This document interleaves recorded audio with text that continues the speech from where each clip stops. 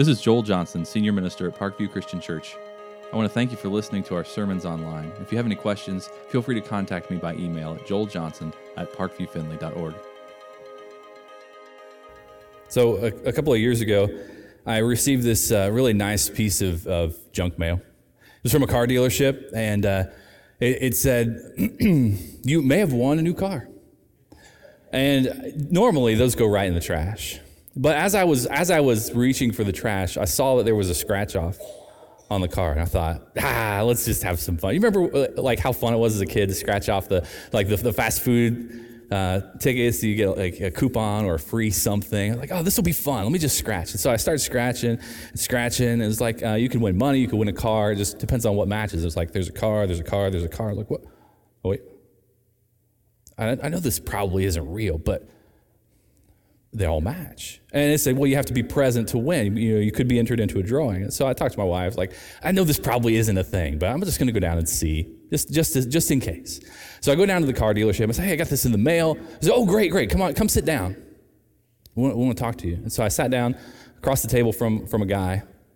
He started asking me my personal information, address, phone number, all that good stuff. I said, well, I just have a question about this thing I got in the mail. Yeah. He just kept running me through his routine. I said, well, hold on. I scratched this off. Does this mean anything? And he said, well, let me just take that for you. And he threw it behind him in a pile of identical flyers. And he said, well, let me get more of your information. I'd like to take you out in the lot and show you some cars. I said, no, thank you. I just had that one question. I'm not interested in buying a car, and I left. I still get mail from them. And because I gave them my information, I still get phone calls from them about wanting to trade in my car, if I want to come look and purchase it. Like, no, I don't want to. I got duped by junk mail. I'm smarter than that. But no, I fell for it. I'd like to say it's the first time and the last time, but probably not. That experience left me frustrated and a little angry. Let me be honest. It was a waste of my time. And because I was deceived, because what I thought was true wasn't true. And it made me think about how important it is for us with the truth of God's word to hold that truth in such a way that we don't leave people feeling like I did. You think about all of the misinformation that's present in our world today. All the ways that people have taken Scripture and twisted it for their own purposes. All of the lies and deception and manipulation that surrounds faith. And we have a lot of people in the world who feel frustrated and angry. They feel this way toward God. They feel this way toward the church. They feel this way toward Christians. They hear the word, I'm a Christian. That feeling is a genuine response to the way that truth has been manipulated. And as Christians, we have a responsibility to the truth of God's word. We have a responsibility to honor that truth, to carry it with us, to proclaim it, and to retain its integrity in the way that we handle it, by not twisting it, by not changing it to fit what we want, by not manipulating it to try and get a response from people, but to honor it for what it is. Today we turn back into the letters from John, 1st, 2nd, and 3rd John, and the topic is truth. And we've heard about from John love, of the significance of love. We've been reading his words that he was writing to Christians around him, the warnings that he's been giving to them. Today, we're reading more about those warnings of people who are mishandling truth, who are pulling Christians away from the church. And John is writing not only to warn them of those dangerous people, deceivers, he calls them. He's also writing to encourage the Christians to hold strongly to the truths that they are confident in from the Word of God, to stand on that foundation and not be swayed, not be pulled away from that foundation. John is writing from his concern for the church, his sense of responsibility to the believers who are in his charge, and to the Word of God. We're going to begin reading in 1 John chapter 2, verse 18. If you have a Bible and you want to turn with me, please do so. If you have a phone or tablet, you want to use the YouVersion app, you can open up the app, read, click on under events for Parkview Findlay, and you'll find scripture and sermon notes in the YouVersion app, and you can read along with us. The words will be on the screen as well if you want to follow along there. Here we're going to begin in verse 18, 1 John chapter 2. Dear children, this is the last hour. As you have heard that the Antichrist is coming, even now many Antichrists have come. This is how we know it is the last hour. They went out from us, but they did not really belong to us, for if they had belonged to us, they would have remained with us. But their going showed that none of them belonged to us. But you have an anointing from the Holy One, and all of you know the truth. I don't write to you because you do not know the truth, but because you do know it, and because no lie comes from the truth. Who's the liar?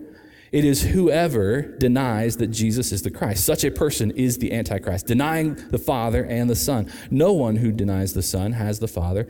Whoever acknowledges the Son has the Father also. As for you, see that what you have heard from the beginning remains in you. If it does, you will also remain in the Son and in the Father. And this is what he promised us, eternal life. I'm writing these things to you about those who are trying to lead you astray. As for you, the anointing you receive from him remains in you, and you do not need anyone to teach you, but as his anointing teaches you about all things, and as that anointing is real, not counterfeit, just as it is taught you, remain in him.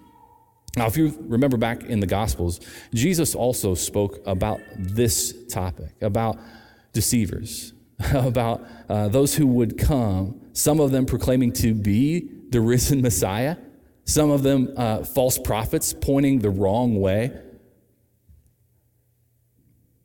Jesus warned his disciples about all of this misinformation. You know what he said in Matthew chapter 24? Don't believe it. You're going to hear all these people telling lies, pretending to be me. Don't believe it. You're going to hear people saying, oh, come and see. You won't believe. It's the Messiah. Don't believe them. Jesus promised when he returns on the clouds, there'd be no doubt of who he is. Now, we think back in history, there have been more than 40 people who have claimed to be the resurrected Messiah returned to earth. You think about that. 40 people, some of them within our lifetime, some of them renowned enough that we would recognize their names. Sun Myung Moon of the Unification Church, Jim Jones of the People's Temple, David Koresh of the Branch Davidian Ranch, developing cults around themselves, proclaiming lies. And what happened to them? They gathered a following of people. They influenced people. People wanted to hear what they had to say and wanted to commit their lives to a cause. And you think, well, how would people have believed that? But they did. And these cult leaders, some of them use their power for their own selfish desires. Some of them mishandle funds, abuse their followers. Some of them call for their followers to end their lives all together. It's devastating. It's dangerous. It's significant.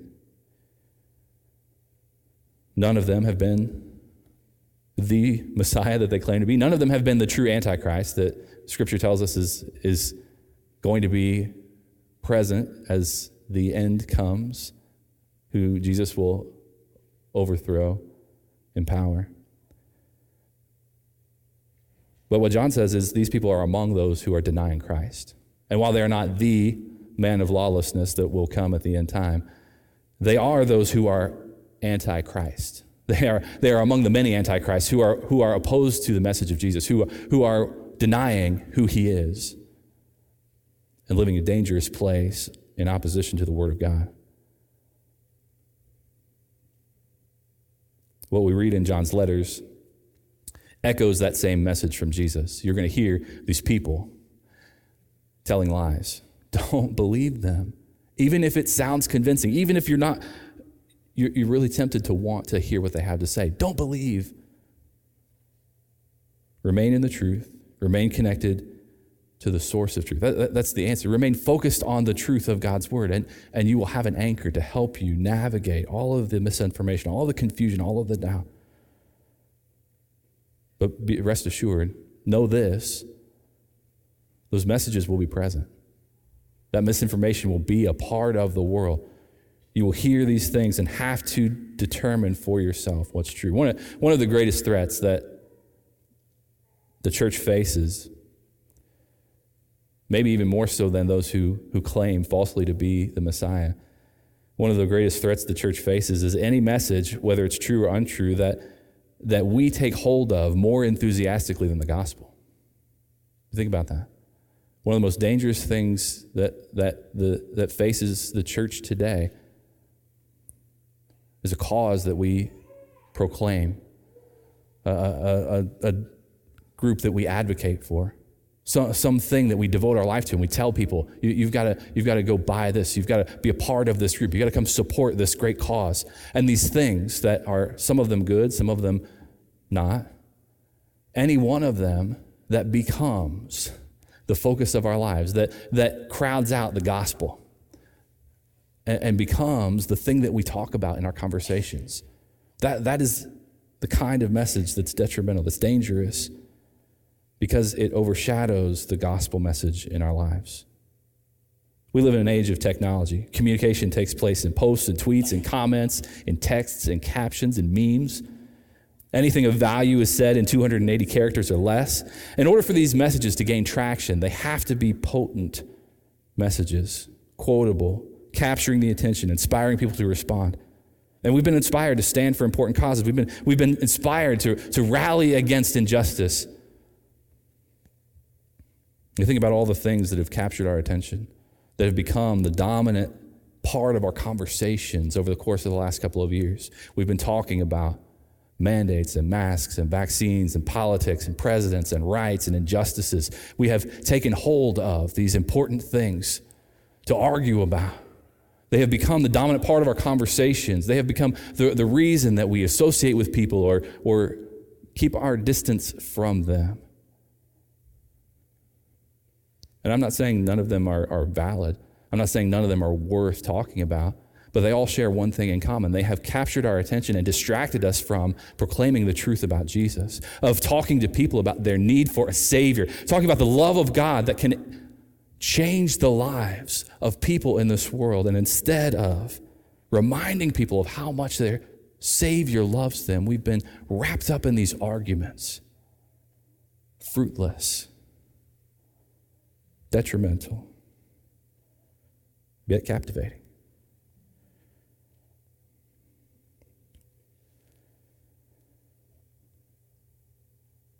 Technology is a great thing when we use it for good, but it also can be a very detrimental thing. You think about the world we live in. Technology today has become one of the easiest ways to spread misinformation. We have access to libraries full of information on the internet. We have instant access to people around the world. You would think that with all of that connectivity, we would be unified with a clear and unshakable truth. But where do we find ourselves? In an age of technology where we don't trust the things that we read. We don't trust the things that we hear in the news. We see a post about something that should be a fact, and yet none of us are quite certain whether or not we can trust the information that we're reading. Instead of unifying us with consistent, reliable truth, we're now fractured by the amount of deceitful, manipulative lies that we've been exposed to.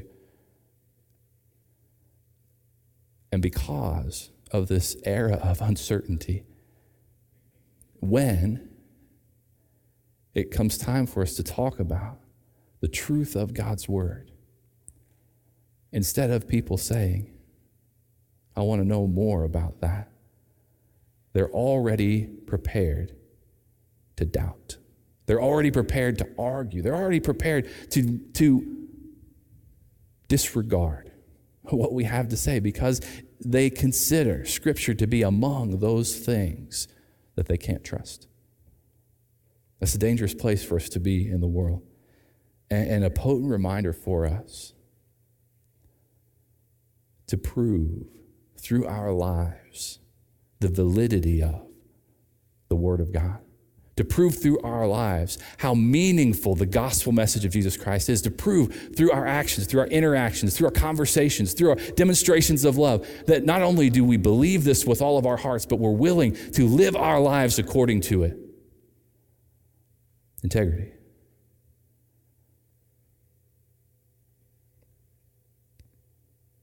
And yet even us, find ourselves wondering and doubting and worrying about all of the things that surround us, all of these bits of information, all of these little things that have become destructive to the church today. We have a strong foundation of truth to stand on.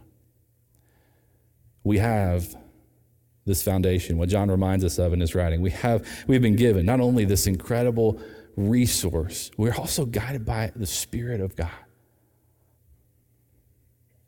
anointed by his Spirit. And as we read God's word, it validates to us what is true. We have heard, we believe, we've acted upon the word of God. And so based on that, we know that we need to live by God's word. We need to communicate the truth of God's word to the people all around us. We need to grow in our understanding of God's word. We need to spend time in the word of God. We need to teach others accurately from the word of God what it means. And we need to guard against distraction. We need to guard against the twisting of Scripture, the misunderstandings that come.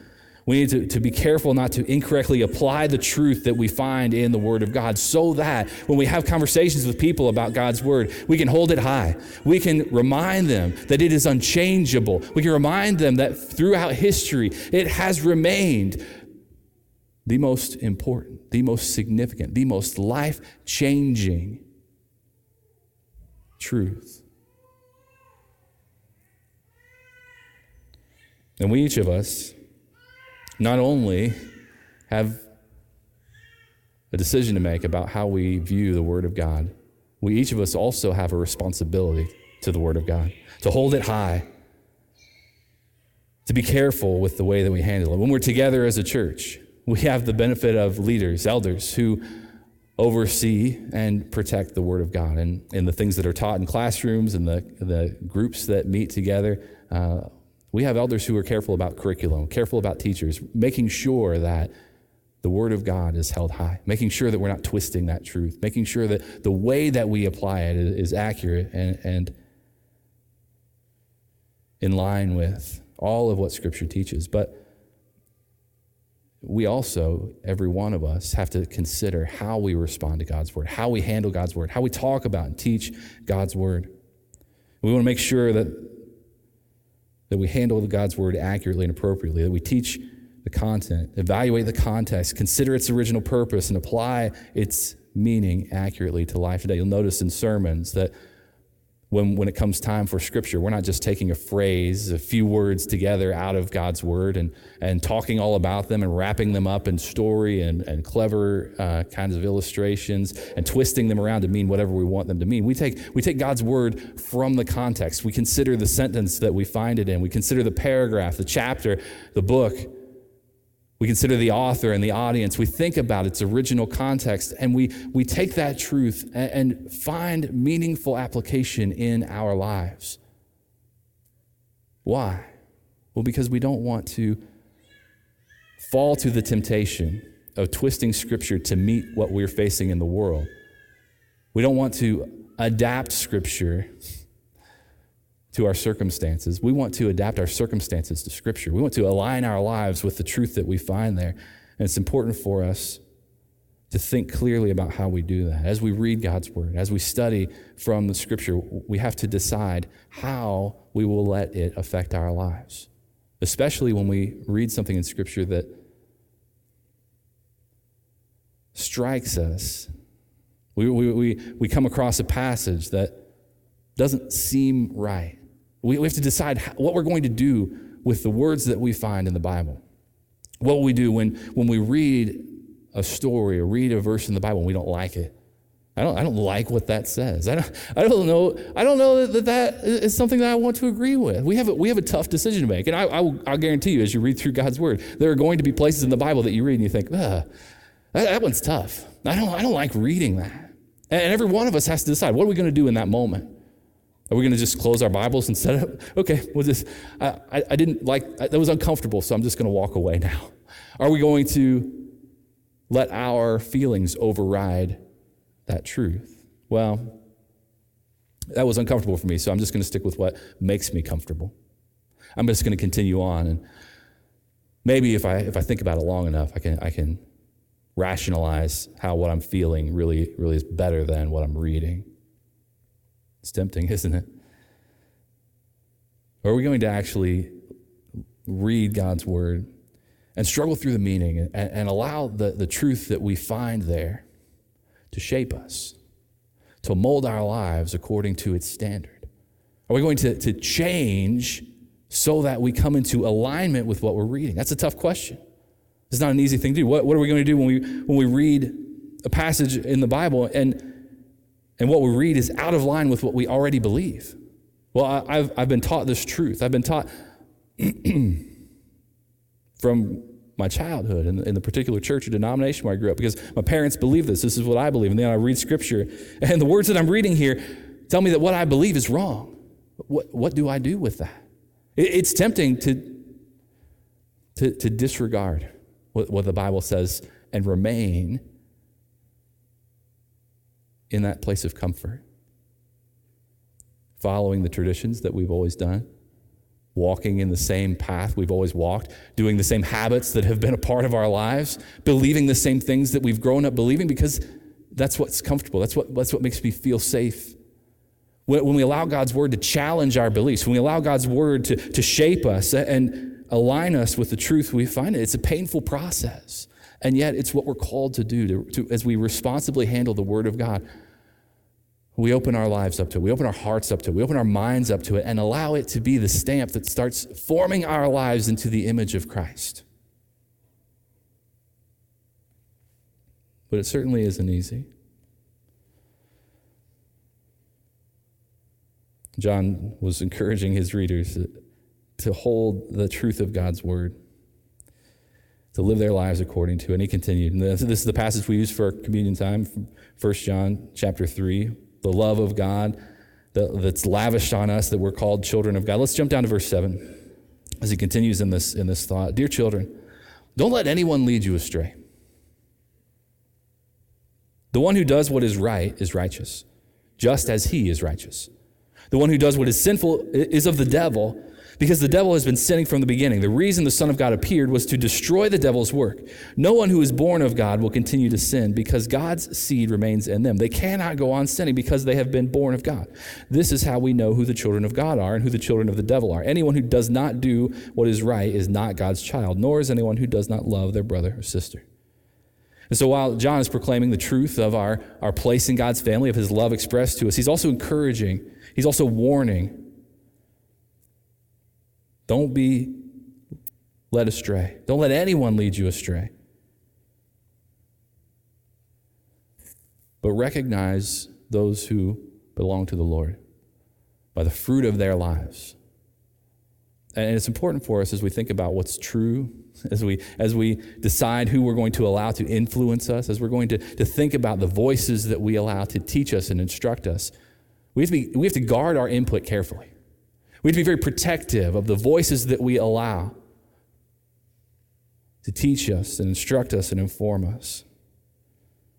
And we have to make sure that those voices are in line with the Word of God. We need to be selective. We need to use discernment, the kinds of people that we listen to and the kinds of teaching that we allow into our hearts. When I was in school, I was part of the orchestra. We had a full orchestra in my high school. There's strings and brass and woodwinds, percussion, the whole deal. And every day, as we started our orchestra period, there was this box that they would flip on. Boop. And it would just, this tone, constant. And every student with an instrument would start to tune according to that tone. And it's an A. I don't think what I just did is an A. I'm not that good. But the idea of the box was that it was the standard by which everybody would tune their instruments. And every stringed instrument has an A string. So when it's open, when you're not touching it, and you pluck it or play it, it's an A. And so everybody tunes their A string to that note, and they tune all the other strings on their instrument off of that standard. And so when we start to play a song together, everything is in harmony, because it's all tuned according to the same standard. Think about what would happen if we came into orchestra and there was no note. Everybody just started tuning. Some students, one of my friends had perfect pitch. He could just say, here's a note, and play it or sing it, and it was right all the time. He would have his instrument in tune. Maybe another student would get lucky because they're so used to tuning the pegs, they know about where things should be, and they also would be in tune. There'd be other students just guessing. Yeah, this is close, and they would tune their instrument. And the strings on their instrument would be in tune together. But when we all started to play, when all those instruments were sounding out together, what would it sound like to someone else in the room? It was this discord, this tension of all these notes that should have been the same, and yet they're all wrong. Have you heard music that's out of tune? The way the sound waves vibrate against each other, it feels wrong. We have a standard by which we are supposed to tune our hearts. It's the standard of God's word. And when we allow it to inform us, to mold us and shape us, we're tuning our lives to God's word. And together, we're all using the same standard, aligning our lives with truth. And when we come together, we're unified by that truth. We're unified by the message of the love and grace of God through Jesus Christ. We are in alignment. We're in harmony. And it feels right. And it is right.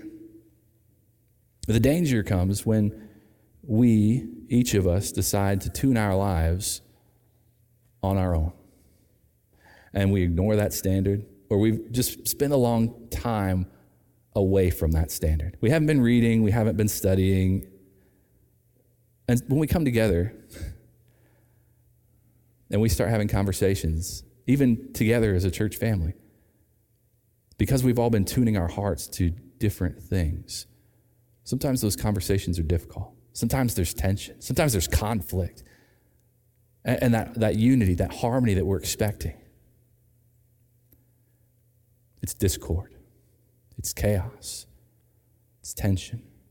And we wonder, how do we resolve that? How do we come back together? How do we become this image of the body of Christ unified, declaring the message of the love and grace of Jesus Christ in the world around us? It's by tuning our hearts according to the same standard, of coming to alignment with the Word of God, and together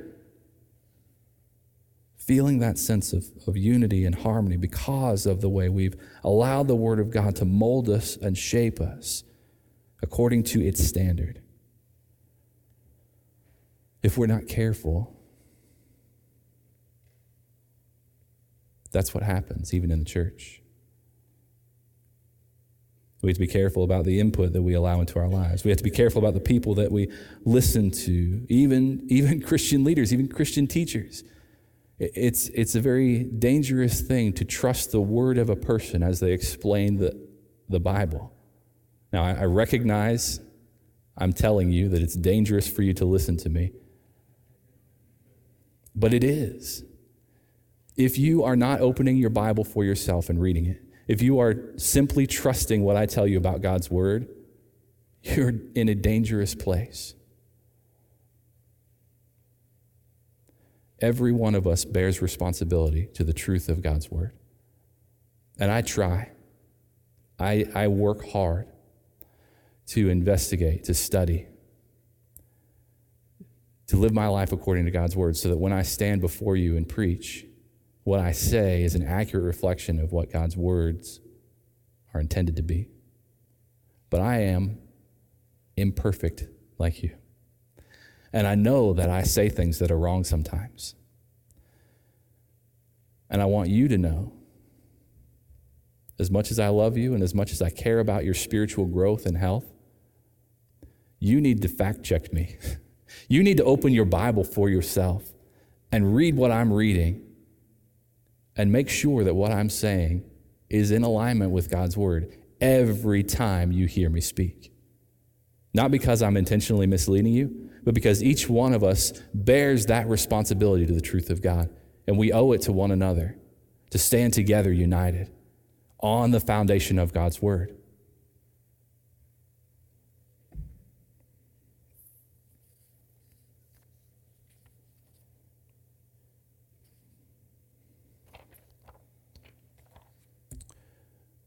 How do we know that God's word is true?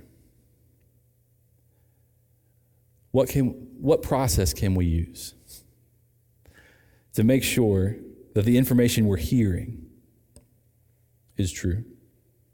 Well, there are several tests that we can use in this process. And all of them begin with our own personal study and commitment to the Word of God. First test is to be aware of discord, to be aware of that feeling of tension when things aren't in alignment. Now, feelings are dangerous, they can't be trusted, but they are a great warning to us to investigate, to find out for sure, to research. The Spirit will help you identify when something you hear is incompatible with the Word of God, with what you know to be true from the Word of God. Sometimes it's a feeling of tension. Sometimes it's just this uncomfortable thing. Sometimes you'll walk away and go, that was a great message. I really appreciate what I heard. And yet, there's just something that didn't sit right with me. Sometimes that's because you and I need to change when we hear a message. Sometimes it's because what we heard really isn't true. And we need to evaluate those and identify them so that we can all grow together in our understanding of God's Word. So be aware of that discord, that feeling that things are in tension or out of alignment. Second test, we need to measure everything we hear against the standard of God's Word. We need to dig through Scripture, all the information we have in our Bible. We need to challenge what we're hearing against what the Bible says to be true. We need to investigate deeply, to validate that what we're learning, the way we were living our lives, the changes we're considering are in alignment with Scripture. Third test comes through prayer. As we take those things that we're hearing and we go before the Lord and talk to Him about them, we need to slow down and let all the things that we're hearing percolate, ruminate.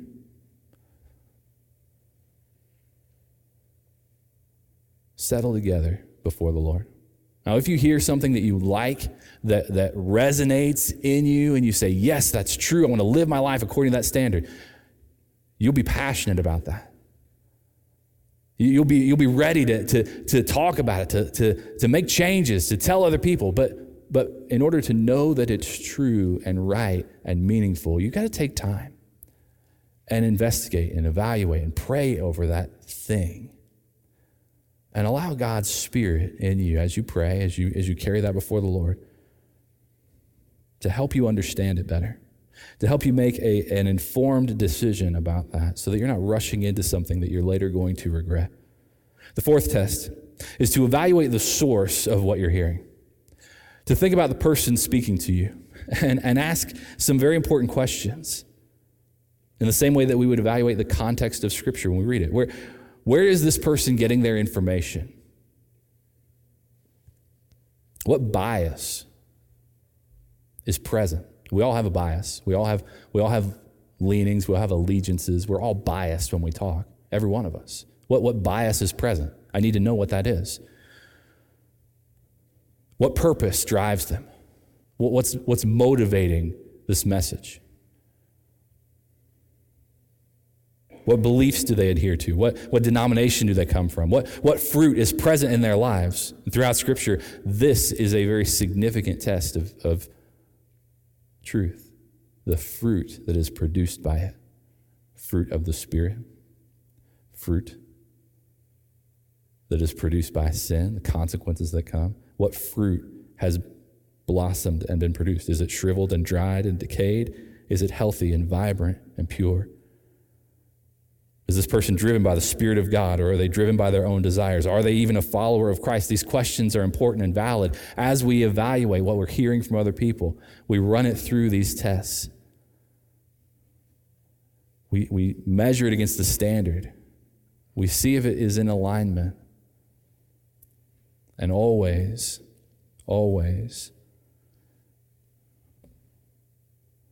compare it to the standard of God's Word. It's an important thing for us to do. But in order for it to be effective, we have got to commit ourselves to the Word of God. We have to read it. We have to know it. We have to make it a part of our lives. It has to be a daily habit for us, reading God's Word and allowing it to filter into our hearts, of molding and shaping our lives according to that daily habit of spending time in God's Word. if we don't have that platform of information, we don't have that base to begin from, we have no way of accurately measuring information against the standard. If we have no familiarity with that standard, how can we measure information against it? We have to be intimately connected to the Word of God, knowing it through and through. And we each have a responsibility to know that standard, to use discernment and filter information that we allow into our lives, because what we hear will affect what we believe. What we believe will affect what we do. And what we do will affect the way we influence others. And we have a responsibility to the Word of God to carry it accurately and completely to the people in our lives who need to hear it most. We have a responsibility. We're called on by God to carry His message of truth through our lives, through every aspect of who we are, declaring to the world the love of Jesus that they need to influence others according to the truth of God's Word. I'm going to wrap up with this last passage from 2 John, verses 7 through 11.